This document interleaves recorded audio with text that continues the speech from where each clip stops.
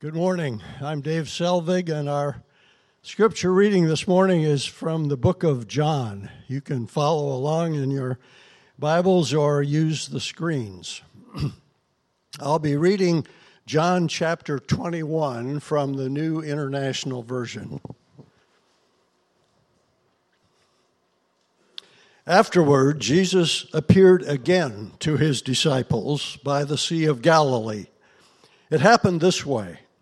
Simon Peter, Thomas, also known as Didymus, Nathanael from Cana in Galilee, the sons of Zebedee, and two other disciples were together. "I'm going out to fish," Simon Peter told them, and they said, "We'll go with you." So they went out and got into the boat, but that night they caught nothing. Early in the morning, Jesus stood on the shore, but the disciples did not realize that it was Jesus. He called out to them, "Friends, haven't you any fish?" "No," they answered. He said, "Throw your net on the right side of the boat, and you will find some." When they did, they were unable to haul the net in because of the large number of fish. Then the disciple whom Jesus loved said to Peter, "It is the Lord." As soon as Simon Peter heard him say, "It is the Lord," he wrapped his outer garment around him, for he had taken it off, and jumped into the water. The other disciples followed in the boat, towing the net full of fish, for they were not far from shore, about 100 yards. When they landed, they saw a fire of burning coals. There were fish on it and some bread. Jesus said to them, "Bring some of the fish you have just caught." So Simon Peter climbed back into the boat and dragged the net ashore. It was full of large fish, 153. But even with so many, the net was not torn. Jesus said to them, "Come and have breakfast." None of the disciples dared ask him, "Who are you?" They knew it was the Lord. Jesus came, took the bread, and gave it to them, and did the same with the fish. This was now the third time Jesus appeared to his disciples after he was raised from the dead. When they had finished eating, Jesus said to Simon Peter, "Simon, son of John, do you love me more than these?" "Yes, Lord," he said, "you know I love you." Jesus said, "Feed my lambs." Again Jesus said, "Simon, son of John, do you love me?" He answered, "Yes, Lord, you know that I love you." Jesus said, "Take care of my sheep." The third time he said to him, "Simon, son of John, do you love me?" Peter was hurt because Jesus asked him the third time, "Do you love me?" He said, "Lord, you know all things. You know that I love you." Jesus said, "Feed my sheep. Very, very truly, I tell you, when you were younger, you dressed yourself and went where you wanted. But when you are old, you will stretch out your hands and someone else will dress you and lead you where you do not want to go." Jesus said this to indicate the kind of death by which Peter would glorify God. Then he said to him, "Follow me." Peter turned and saw that the disciple whom Jesus loved was following them. Now this was the one who had leaned back against Jesus at the supper and had said, "Lord, who is going to betray you?" And when Peter saw him, he asked, "Lord, what about him?" Jesus answered, "If I want him to remain alive until I return, what is that to you? You must follow me." Because of this, the rumor spread among the believers that this disciple would not die. But Jesus did not say that he would not die. He only said, "If I want him to remain alive till I return, what is that to you?" This is the disciple who testifies to these things and who wrote them down. We know that his testimony is true. Jesus did many other things as well. If every one of them were written down, I suppose that even the whole world would not have room for the books that would be written. This is the word of the Lord.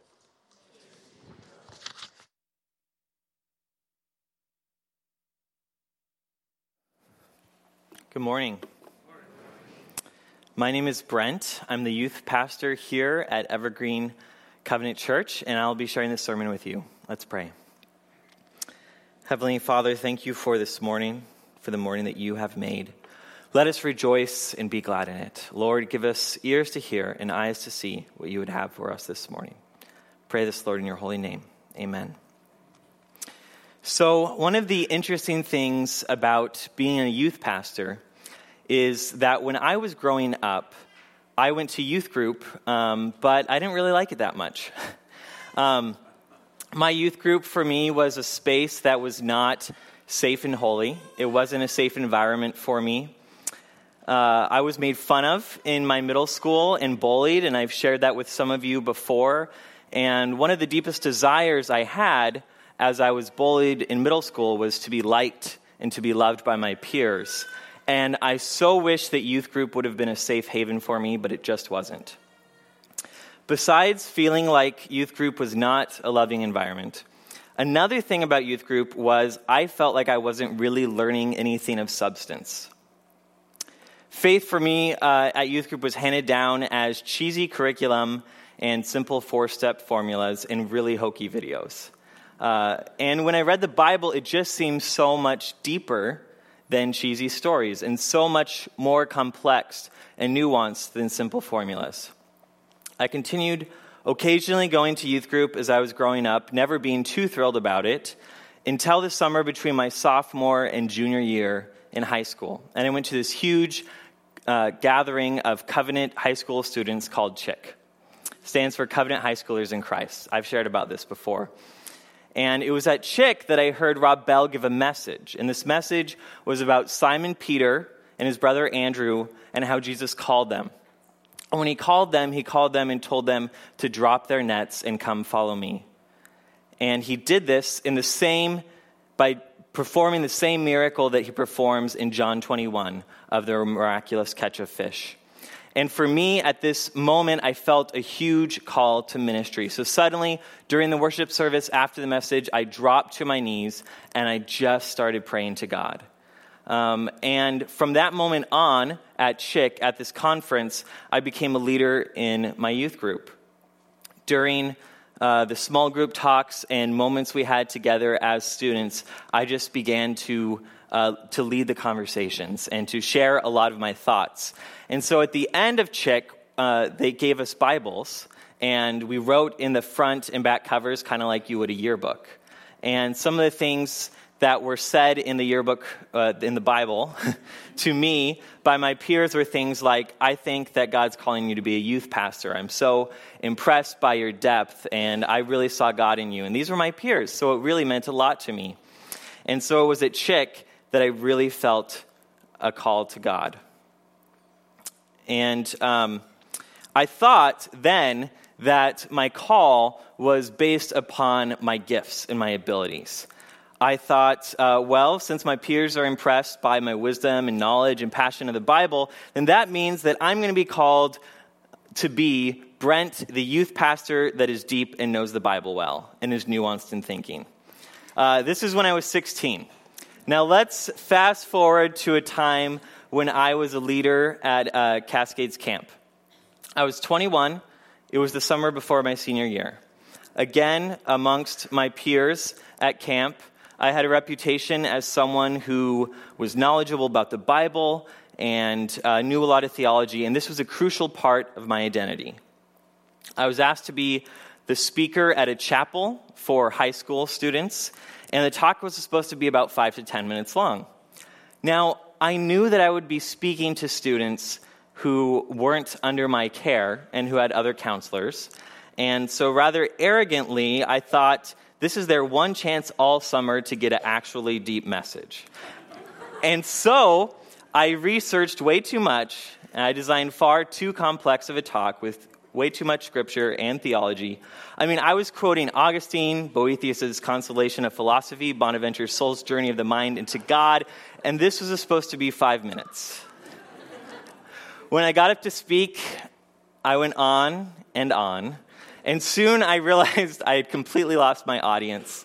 Embarrassed, I began to stumble over my words. My face got red, and as I recall, I just somehow quickly ended it and sat down, and I felt like a failure.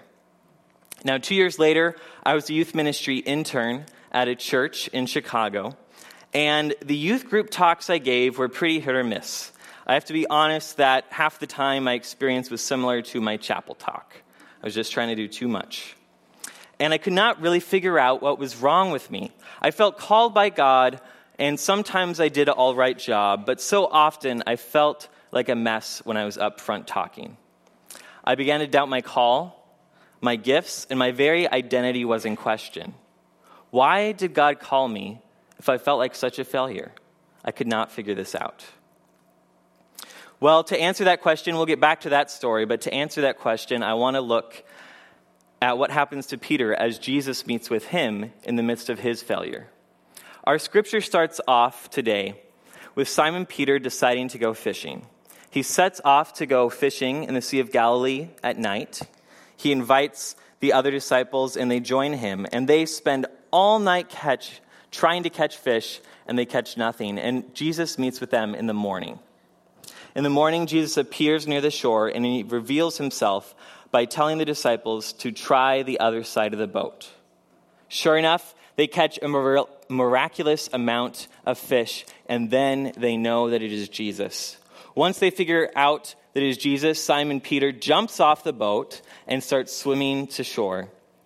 They eat breakfast, and after breakfast, Jesus pulls Simon Peter aside. Jesus asks Peter, "Simon, son of John, do you love me more than these?" Peter's response, "Yes, Lord, you know that I love you." And Jesus proceeds to ask the question 2 more times. And on the 3rd time, it says in our scripture that Peter is hurt. Why is Jesus asking him 3 times? And why is Peter hurt? Well, Jesus is referencing Peter's betrayal.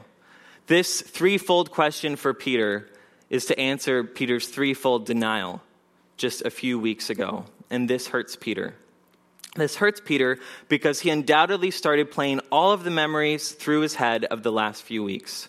How on the night of the Last Supper, Jesus offered the disciples communion and took them to the Mount of Olives. At the Mount of Olives, Jesus told his disciples that they would fall away on account of him. And Peter said, "Even if all the others fall away, I never will." But Jesus responds to Peter and told him on that very night, Peter would deny him 3 times before the rooster crows. I think Peter then remembered how proudly he proclaimed, "Even if I have to die with you, I will never disown you." And then Peter remembers failing almost as soon as he had made the promise. As soon as Jesus was seized by the Roman guards and taken away and imprisoned, the disciples scattered, and amongst the confusion, Peter was asked 3 times, "If you know Jesus Christ." And Peter said 3 times, "I do not know the man." And then the rooster crows, and Peter weeps bitterly. So why is Jesus bringing it up here upon the Sea of Galilee? Why is he making Peter relive these painful tears of bitterness? And also, why does our gospel writer John use this story as the climax in his last chapter to finish off the gospel? Is it perhaps so we as the readers focus on Peter's betrayal? Maybe we should realize that just like Peter, we are guilty of betraying Jesus as well. That we in Peter's stead would have done the same thing. Is the focus of the book of John a focus on humanity's sins and our actions? Is Jesus here trying to pound this truth into Peter's head that he was a failure? I don't think so. Jesus does want Peter to realize his faults, but this is not his primary motivation for bringing up Peter's betrayal. I think if you ever want to understand the focus of a story in the Bible and you see 2 characters, and one of them is not God and one of them is God, the focus is probably on what God is doing. The focus here is on Jesus' actions, not Peter's. Jesus is loving Peter. He's restoring Peter. Before Jesus' death, Jesus had called Peter the rock on which he will build the church. And the disciples knew that Peter was supposed to be a leader in the church. And here, Jesus seeks Peter out to let him know that he is forgiven and he is still to be a leader of the church. After Peter's denial, Peter no doubt felt that he was no longer worthy of being a leader in the church. And yet Jesus seeks him out to restore him. After Jesus asked the question a third time, and Peter responds a third time with, "Lord, you know all things. You know that I love you." Jesus says, "Follow me." And by saying, "Follow me," this confirms to everyone around Peter that Peter has been restored. Jesus' outward actions of restoring Peter here is a manifestation of Jesus' inward desire to tell Peter that he loves him. The message of the gospel, first and foremost, is not about our actions as humans, but rather about Jesus' actions as God. Jesus' deep desire in his heart of hearts is to help us know and come to understand his great love for us. Jesus' love is shown to us in the way he treats his disciples while he has full knowledge of their eventual betrayal during the Last Supper. Think about it. Jesus had his disciples go and make preparations for them to eat the Last Supper so that he could institute communion on the night in which he would be betrayed. The Lord makes plans to show his unconditional love to his disciples in an intimate way, while at the same moment he's anticipating their betrayal. It is within this context of Jesus' knowledge of the disciples' soon-to-be abandonment in which he institutes the sacrament of communion. He offers the bread, his body, and the cup of wine, his blood, to all of these disciples who would scatter, even to Judas. And after the first communion, Jesus tells Peter that he will deny him. Yet, even then, Jesus offers his love and grace to Peter. And then again, if we look at the story, he takes Peter and the others to Gethsemane, and he prays, and he asks them to keep watch while he prays. And when he's praying, he's in such deep agony that it says that he's sweating blood. And in this agony, as he's sweating blood, the disciples are sleeping.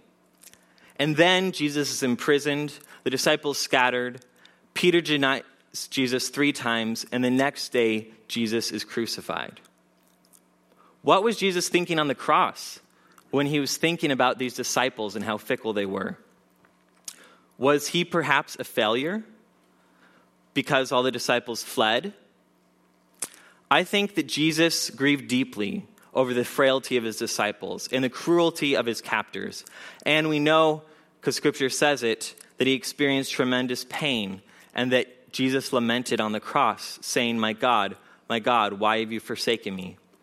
Yet, I think amidst the bleakness of Golgotha, Jesus was also filled with love and mercy. In the book of Luke, when Jesus is on the cross, he says, "Father, forgive them, for they know not what they do." The point wasn't for Peter and the other disciples to be instantly transformed by Jesus' love. At the point of Jesus' life and death was the complete transformation of the disciples into stout-hearted heroes, then it seems to have failed. No, I think the point was that Jesus loved Peter and would die for Peter even while anticipating Peter's betrayal. John, the gospel writer, weaves Peter's betrayal throughout the Passion narrative to show that the Passion narrative is not about grace imparted to humanity through our actions, but rather, while we were yet faithless, Christ died for us. This is a crucial truth for Peter to realize, which is why I think Jesus is forcing Peter to think about these things in front of the other disciples on the shore of Galilee. By doing this, he is showing to Peter that Peter has not forfeited his role in the church because of his sin, but rather Peter was never meant to be perfect. In fact, when Jesus told Peter that he was a rock and on this rock I will build the church, he probably even then knew that the disciples would betray him. The point of Jesus calling Peter to be a leader of the church was not due to Peter's success or his abilities, but rather the crucial point is that from the beginning, Jesus sought out Peter because he loves him. This truth, if we look and search, Jesus had been communicating to Peter from the beginning, although perhaps Peter had missed it. When Peter is first called, he is fishing, and Jesus performs the same miracle that he performs in John 21. Then Peter's reaction was to tell Jesus to depart from him, for he was not worthy of Jesus. Here he misses the point. The point was not Peter's worthiness. The point was that Jesus sought him out because he loved him. Peter was called because he was loved by God. Peter continues to miss the point in other stories we see in the Bible by focusing on his abilities and what he has to offer Jesus. You know, I think the other disciples were all able to recognize that Peter was the passionate guy. He was the guy who would leap first. And I think that was probably Peter's identity. He probably thought in his heart, I'm Peter. I'm the passionate disciple. And when he was so focused on his abilities, I think that he overpromises and he underdelivers. We see this on the episode when he is in the boat with his disciples, and there's a storm, and Jesus comes walking on the water to them. Peter says, I'm going to go walk on the water too. So he gets out of the boat and he starts walking on the water. And why does he do this? I think because he knew himself as a passionate guy and a guy of faith, and so he was trusting in his outward abilities. And then those things fall short, and his faith falls short, and he starts sinking into the water. And of course, we know of Peter overstating his faithfulness during the Last Supper. I think the Bible points out his failure not because it's the most important part of the story, but because his failures allow him to see the most important thing. That Jesus pursues a relationship with us not because of our abilities or our faith or our excellence or our success, but because of his deep love for us as his children. I think we see a paradigm shift in Peter when he responds to Jesus in our story. Jesus asked Peter, Simon, son of John, do you love me more than these? And in the Greek, the word for love is agape. Agape is the type of unconditional love that God has for his children. So Jesus is saying, Simon, son of John, do you agape me? And Peter humbly responds not with agape, but with phileo. And phileo is a Greek word which is still a strong type of love, but at least in the book of John, is an inferior type of love. Jesus asks a second time, Simon, son of John, do you agape me? And again, Peter responds with, yes, I phileo you. I think in this we see Peter's humbly admitting that he cannot love Jesus like Jesus loves him. And he's admitting that the whole point of their relationship is not Peter's love for him, although that is an aspect, but the most important thing of their part of their relationship is that it is Jesus who loves Peter. And the third time, Jesus says again, Simon, son of John, do you love me? But he says, phileo. And I think this hurts Peter, not only because he's reminded of the betrayal, but also because Jesus is pointing out that the one who loves completely unconditionally is God alone. And now that Jesus has said, do you phileo me? Peter can truly repeat Jesus' words back to him. And he says, yes, Lord, you know all things. You know that I love you. Phileo. The shift that happens here is Peter begins to see himself not primarily as the disciple of passion or the rock, although that's part of his identity, but first and foremost as one loved and called by Jesus. This story is a personal story. It illustrates that a person's identity more than anything comes first from the fact that they are loved by God. And I believe that John, the writer of this book, knew this. And this is why he refers to himself as the disciple whom Jesus loved. I used to always think it was weird that John said this. It comes up sometimes in the gospel. He says the disciple that Jesus loved. I was like, is he full of himself? What's going on here? But now I think it makes sense. I believe John is making a theological statement, and he is saying that his identity is founded more so than even his birth name in the fact that he is one whom God loves. So back to the story of my call. As I continued on to seminary, my call still sometimes seemed hit or miss. I still had doubt.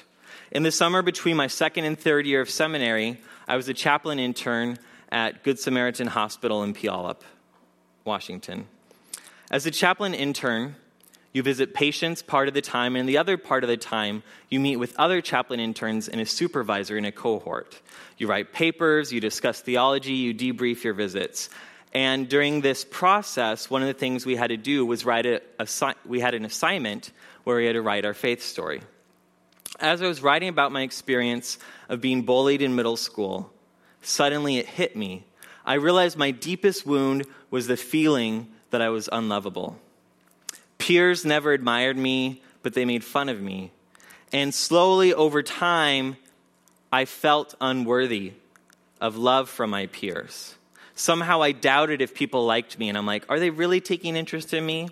And somehow this translated to my relationship with God. And I realized that deep down, I did not truly feel that I was worthy of God's love. This was the hardest point in that summer. I felt really broken. I think much like Peter felt after he had abandoned Christ.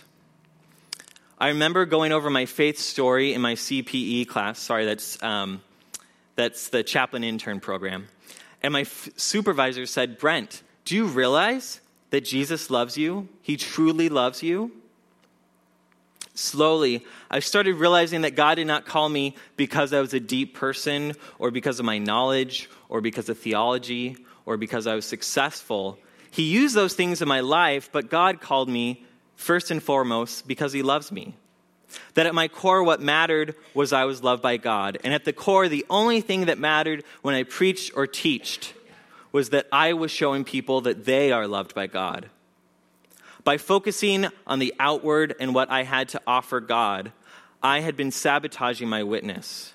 What God really wanted was for me to know I was a disciple whom he loved.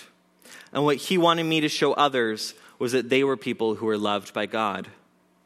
Soon after this revelation, I went on a plane ride to my friend's wedding, and I sat next to a girl in her 20s. We had the conversation, actually the whole plane ride. This doesn't happen to me very often. And through the course of the conversation, she found out that I was a chaplain intern, and I was wanting to become a pastor someday. And I found out through the course of the conversation that she didn't like Christians or the church. And instead of debating or defending the church, I simply listened to her. I told her, you must have a good reason. What is it? I listened to her story. I agreed with her that a lot of the Christians she had met seemed pretty bad. And I agreed with her that some of the stories in the Bible did seem backwards and archaic in their treatment of women at first glance. That was one of her issues. And then once I showed her that she mattered and that she was loved, she began to ask me all sorts of questions, like, why could I believe the Bible? And suddenly, because I made her feel loved and heard, I was able to explain using history, theology, and the Bible to show how God used imperfect people and imperfect systems to communicate his love in the Old Testament. Not necessarily approving of these imperfect systems, but using these fallen systems to do his will. And soon she asked me more and more questions. She asked me, well, what books of the Bible should I read first? And then she asked me what my denomination was, and she said that she was going to school at KU in Kansas, and she was wondering if I could recommend a covenant church, maybe. And so it was just such a cool conversation. And after that, that's when I truly, truly felt called. God used my outward skills of theology and biblical knowledge, but he used them because of the inward disposition of my heart. My focus was on loving her first and helping her to feel loved by God through me. So God loves us first before we even respond to him. Why does this matter? It matters because it affects our identity and it affects how we see others around us. This means love flows down. It comes from God through us and then to others. And this affects how we preach the gospel. I think too often the church has at times started with and focused on how wide and far is the gap between heaven and hell. But this isn't how the Bible starts. The Bible does not start with the realization of how sinful we are and how depraved we are. It starts with a proclamation that God created the world and it was good. It starts with a proclamation that we were created in the image of God and this was very good. It says in Jeremiah that we are fearfully and wonderfully made. Don't get me wrong, the fall is a huge part of the story of God's grand redemptive narrative, but it's not the start and it's not the end. The start and the end of the Bible is about God's all-surpassing love for us. Secondly, this idea of love flowing down doesn't just affect how we preach the gospel, but it also affects how we live out the gospel. In the midst of Jesus' threefold question to Peter in John 21, Jesus works in the result of Peter's call. Every time Peter responds with, "Yes, Jesus, I love you," Jesus says to take care of my sheep. To take care of Jesus' sheep meant to pastor well. This was a specific call to Peter. Love flows down from God to us and then through us. And possessing a desire to love God means possessing a desire to love what God loves, and God loves humanity. For Peter, the call is unique. It's about Jesus specifically wanting him to love others as a pastor and a leader for the church. But the takeaway for us today is that if we are to focus on our identity as ones who are loved by God, then our focus should also be how can we love others as Christ loved us. A personal relationship with Christ should cause us to desire to love others. It should give us a desire to help others realize their true identity as children of God who are loved by God. John 21 ends with a call to let every person across the earth know that they are loved. And how do we let people know that they are loved? We meet their needs. We undo all the lies that they have been told through the course of their lives that tell them they are not loved. For some reason, at times in the church, we have had a dichotomy between evangelism and social justice, which to me makes no sense because it is from our outward manifestations of our heart, of our inward heart, in which we communicate Christ's love to others. When we do things like feeding the hungry, give dignity to those who do not have it, when we advocate for the rights of refugees, immigrants, and the marginalized, when we do this, we communicate that despite what the world has told people, we are telling them that they are the ones who are loved by Christ.